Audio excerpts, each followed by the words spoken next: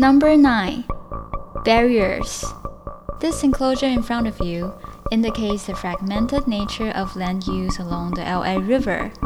The older brown rusted fence on the right was constructed by the Army Corps of Engineers. The newer galvanized fence on the left was made by Union Pacific Railroad. These two fences were probably joined together by a contractor who had a certain idea of completion in mind. When you access the park, take a moment to appreciate the outer gate and its elaborate system of padlocks and bolts.